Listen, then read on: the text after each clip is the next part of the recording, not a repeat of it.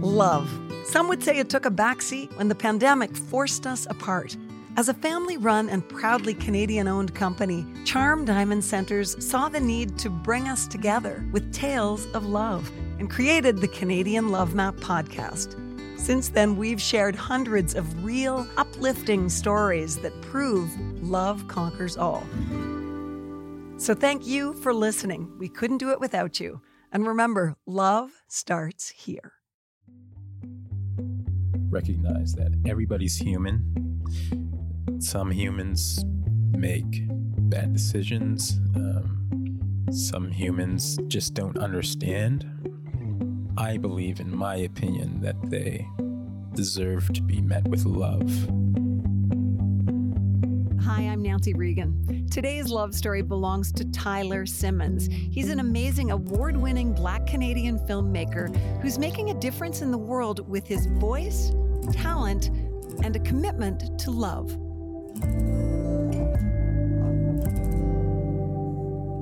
Tyler, how are you? Thanks so much for joining me today. Thank you so much for having me. Oh my gosh, this is just a pleasure. And I guess we've got to lead with love because that's what you do. Yes, it's what I try to do. Tell me about your relationship with love these days. It's my relationship with love. That's a really good question. I feel like, it's been a really tough couple of years, and I feel genuinely that the way that I am able to get through it and to be functional through all of this stuff that's going on in the world right now is by leading with love and keeping love at the center of my life. That's a beautiful description. Let's talk a little bit about your life and give people an idea of what your journey has been. Can you take me back to your experience growing up?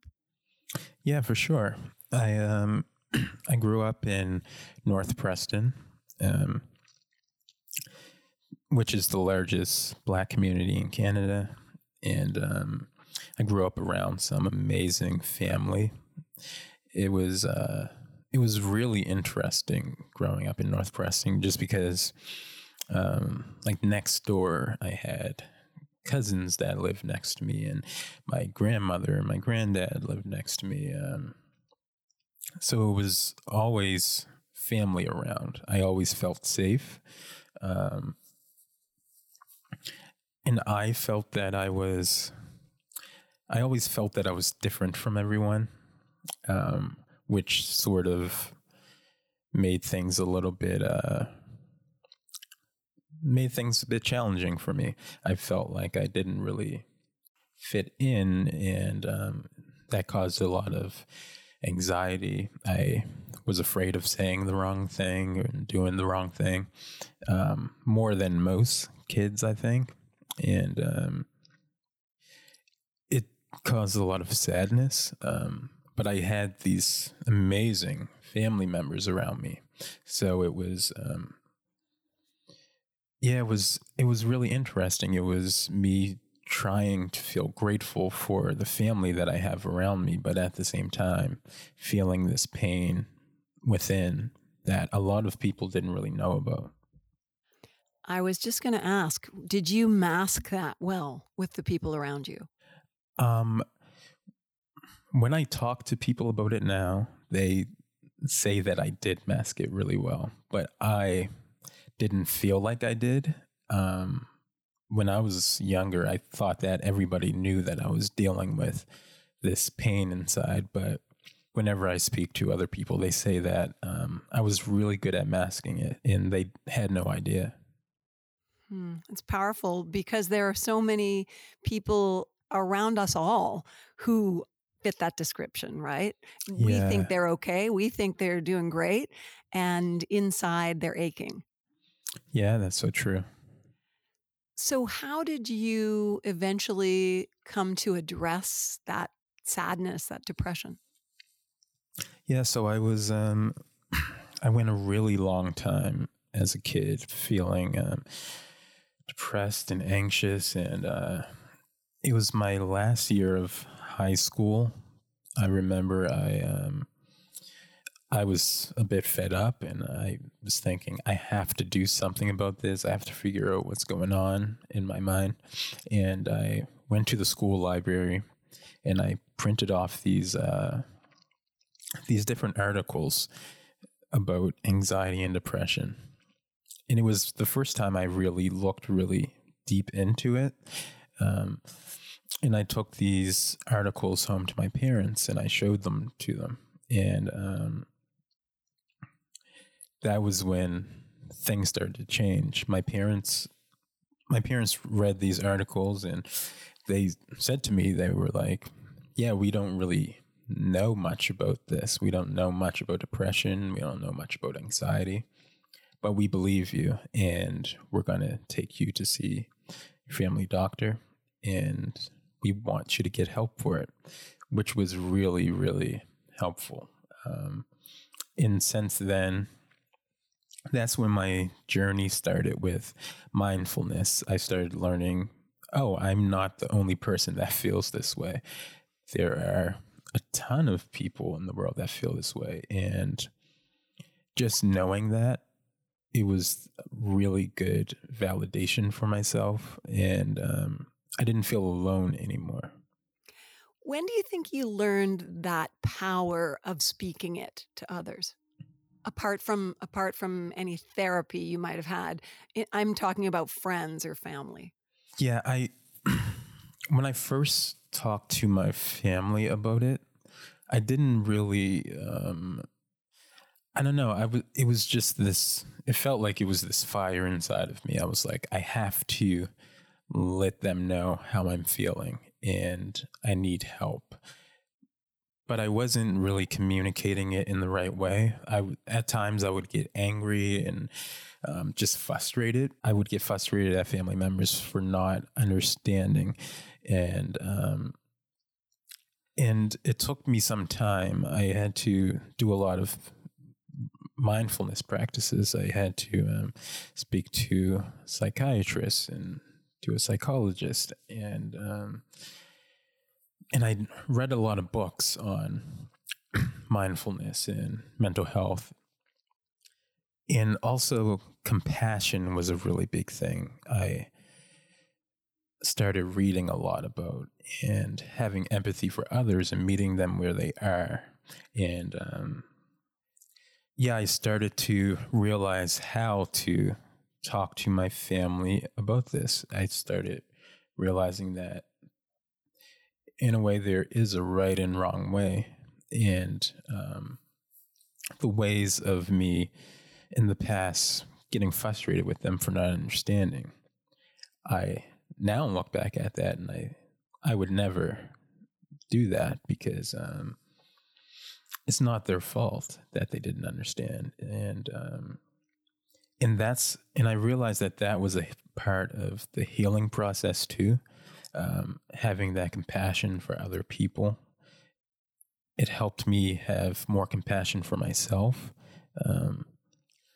It's really the leading with love thing. It's I think when you lead with love, and you're really dealing with something, and you take it to somebody that you care about, and you're doing it in a loving way. For me, it's helped me heal a lot.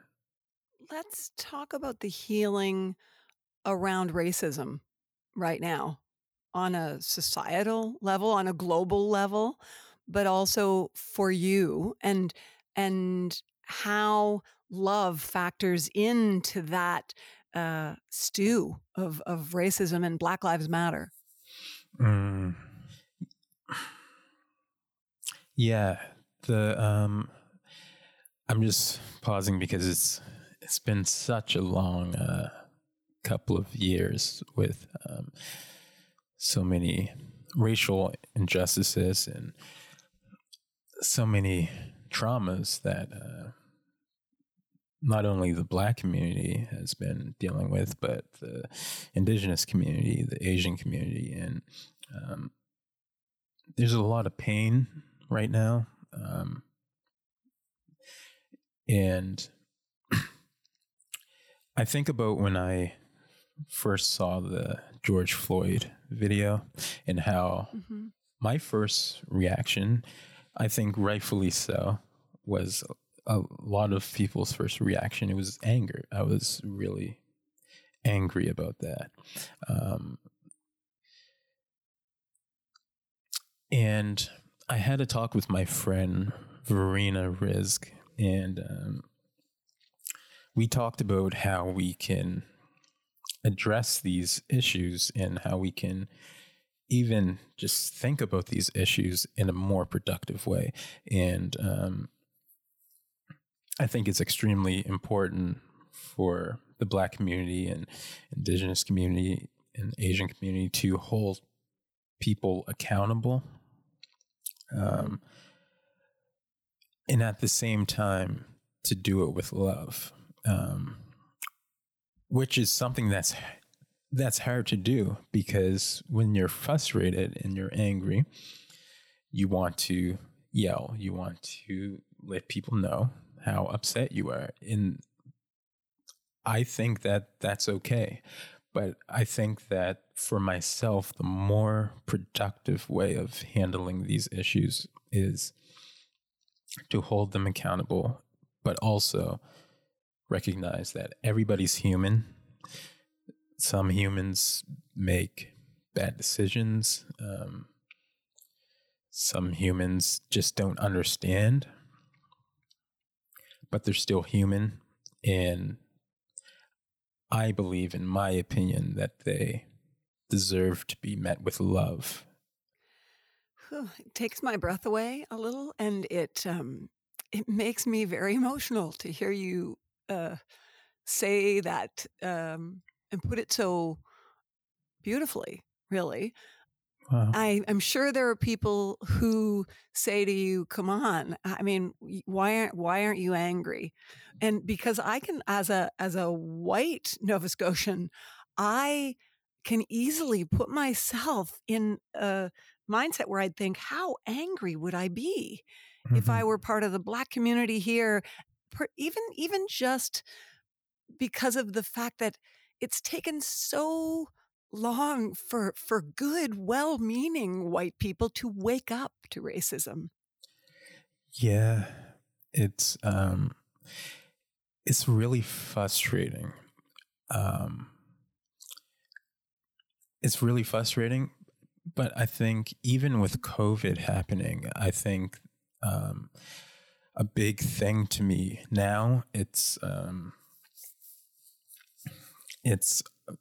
about us all learning to love one another. And I know that a lot of people say that is this cliche thing to say, or it's not really realistic. And I get that. I really do get it. But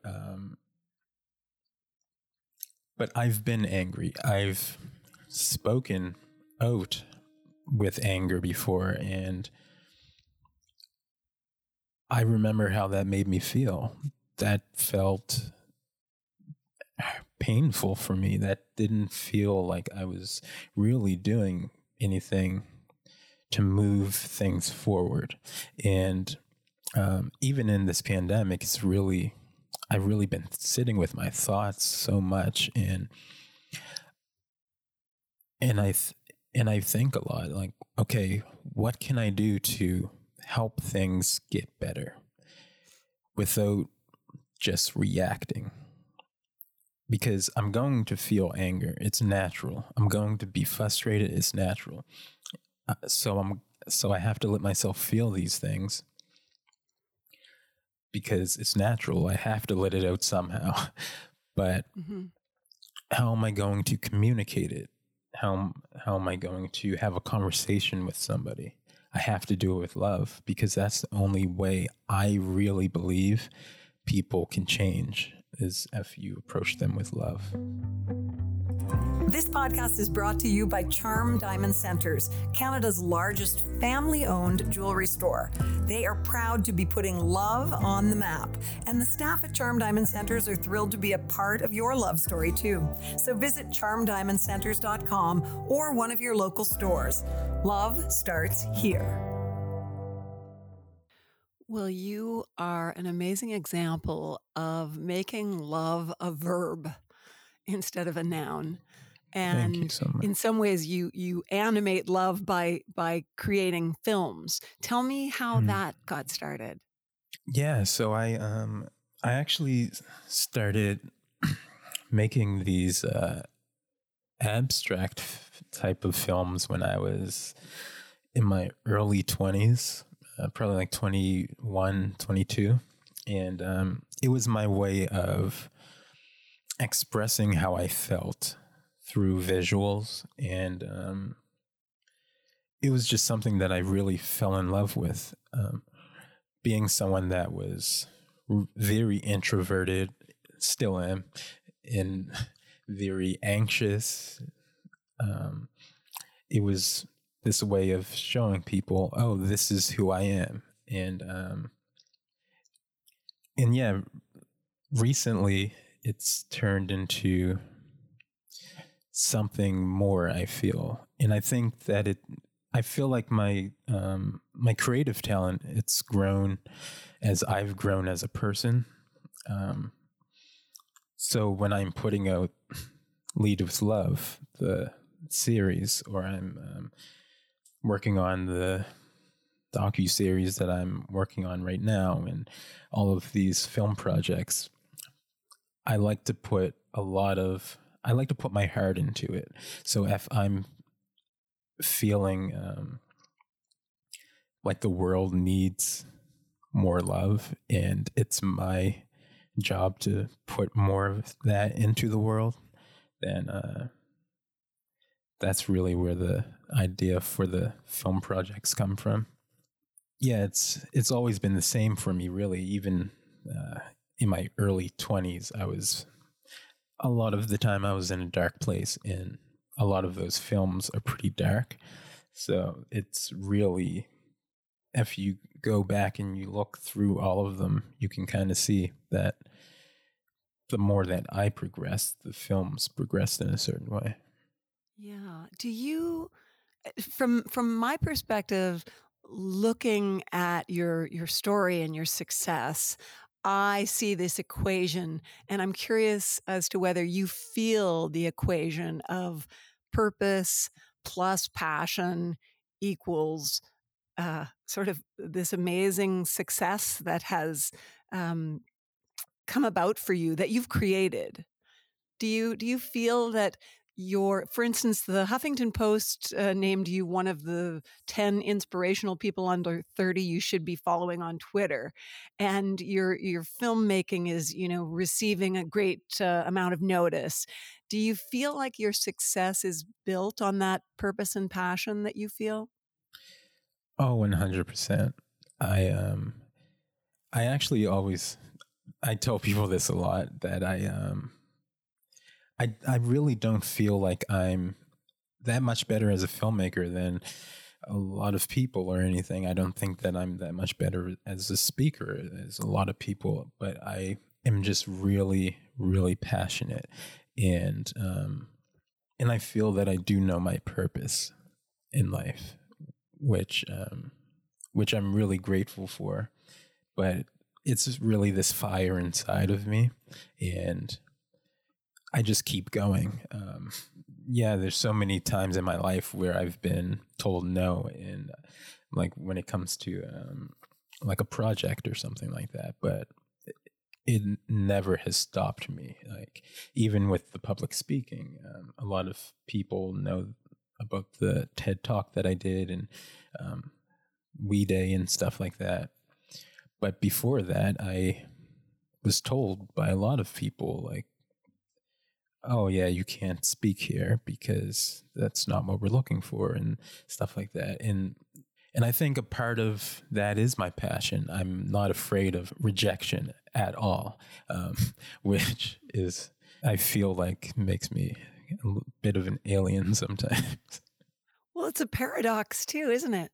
Considering your history with mental health, Mm, considering your past with mental health struggles, it's a paradox that you don't have that fear of failure.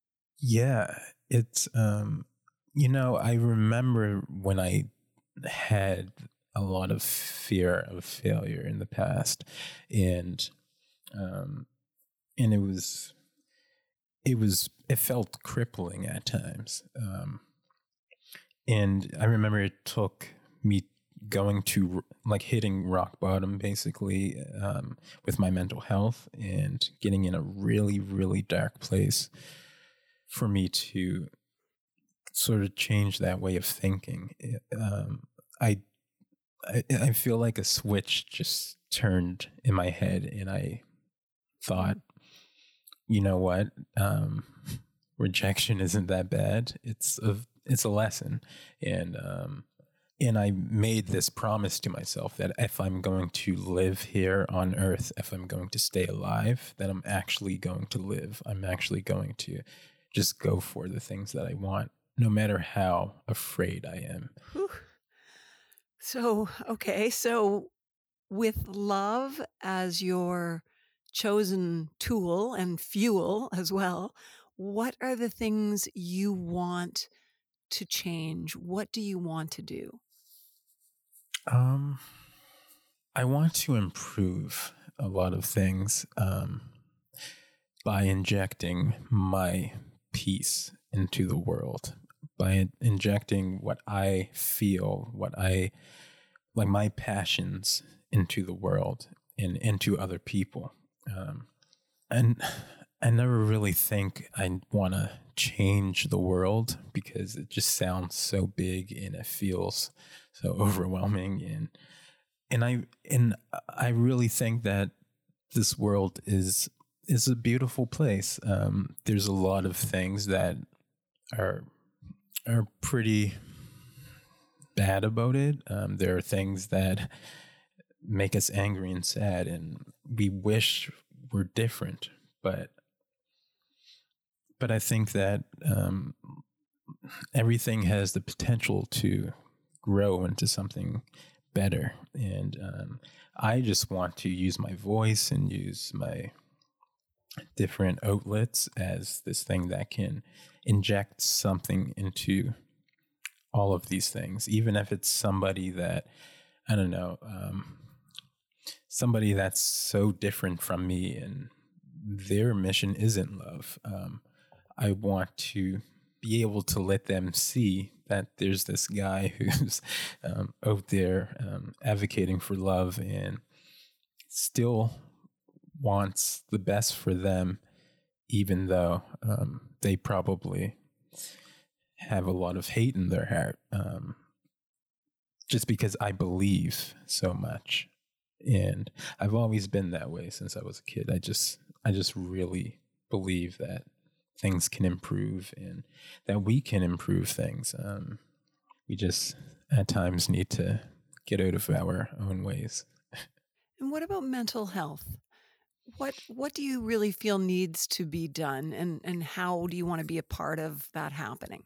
Yeah, with mental health, there needs to, I think there needs to be a lot more people who are speaking openly and helping reduce the stigma.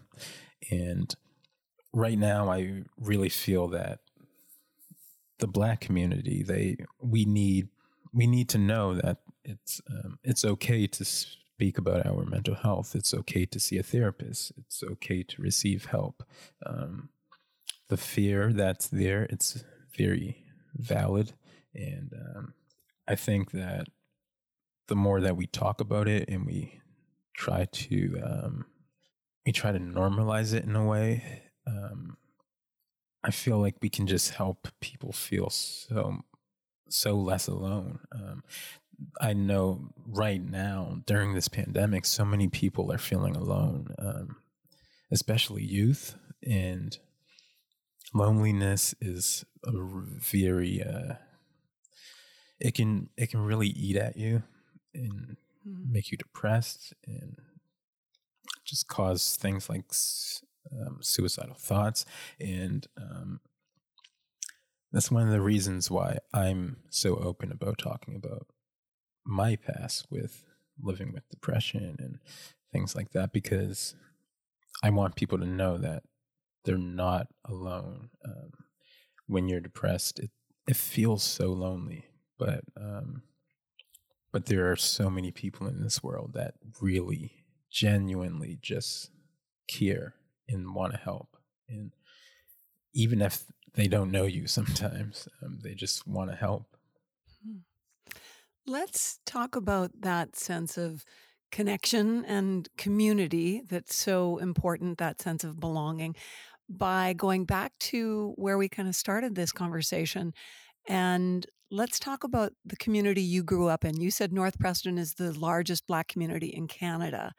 And after a year and a half where we've seen so much turmoil and such, I hope, an important shifting of sands towards people being loving, as you are talking about, toward anyone, no matter what their skin color or ethnic origin or height or sexual preference is. But what I would love to do is turn the focus on your community that you grew up in for a moment, and let's talk about the beauty of it. Tell me what you loved about that community growing up. Oh, it's so beautiful. The different people in the community, so many different characters with so much love, like so much love. And I think that's one of the reasons why I feel so strongly about love too, because you think about a place like North Preston or East Preston, Preston overall, you think about the history of it and how the people were put there to not survive. And let's dig into that just for a moment, because for those who aren't from Nova Scotia, they may not know that it's an area that is isolated from the city. It's you talk about loneliness. It's physically isolated from the city. Yeah, it's a place where we were put to not survive, not very much resources, and it's become is what's so inspirational to me. When you go into North Preston or East Preston, you see love, you see people that are waving to each other and just hanging out with each other. You see kids running around. It's almost like a storybook type of feel. And so when I think about the past of North Preston or the past of Black people in general, and then I think about my community, how these are people who are so forgiving, so loving, always there when you need them. I've always felt the safest in North Preston. It's like everything, I don't know, everything sort of makes sense to me when it comes to love. It's like, okay, this is what happiness is. Happiness is being around the people that you care about and being there for the people that you care about. There are bad things that have happened in this world. There are terrible things that have happened in this world. There are terrible things that happen to my people. But just seeing the amount of love in all of them, it's just mind-blowing. And I remember that growing up. I remember hanging out with my friends around North Preston, and it was just so fun. And I remember going outside of the community and people sort of having these stereotypes of what North Preston was, in them living in more suburban areas.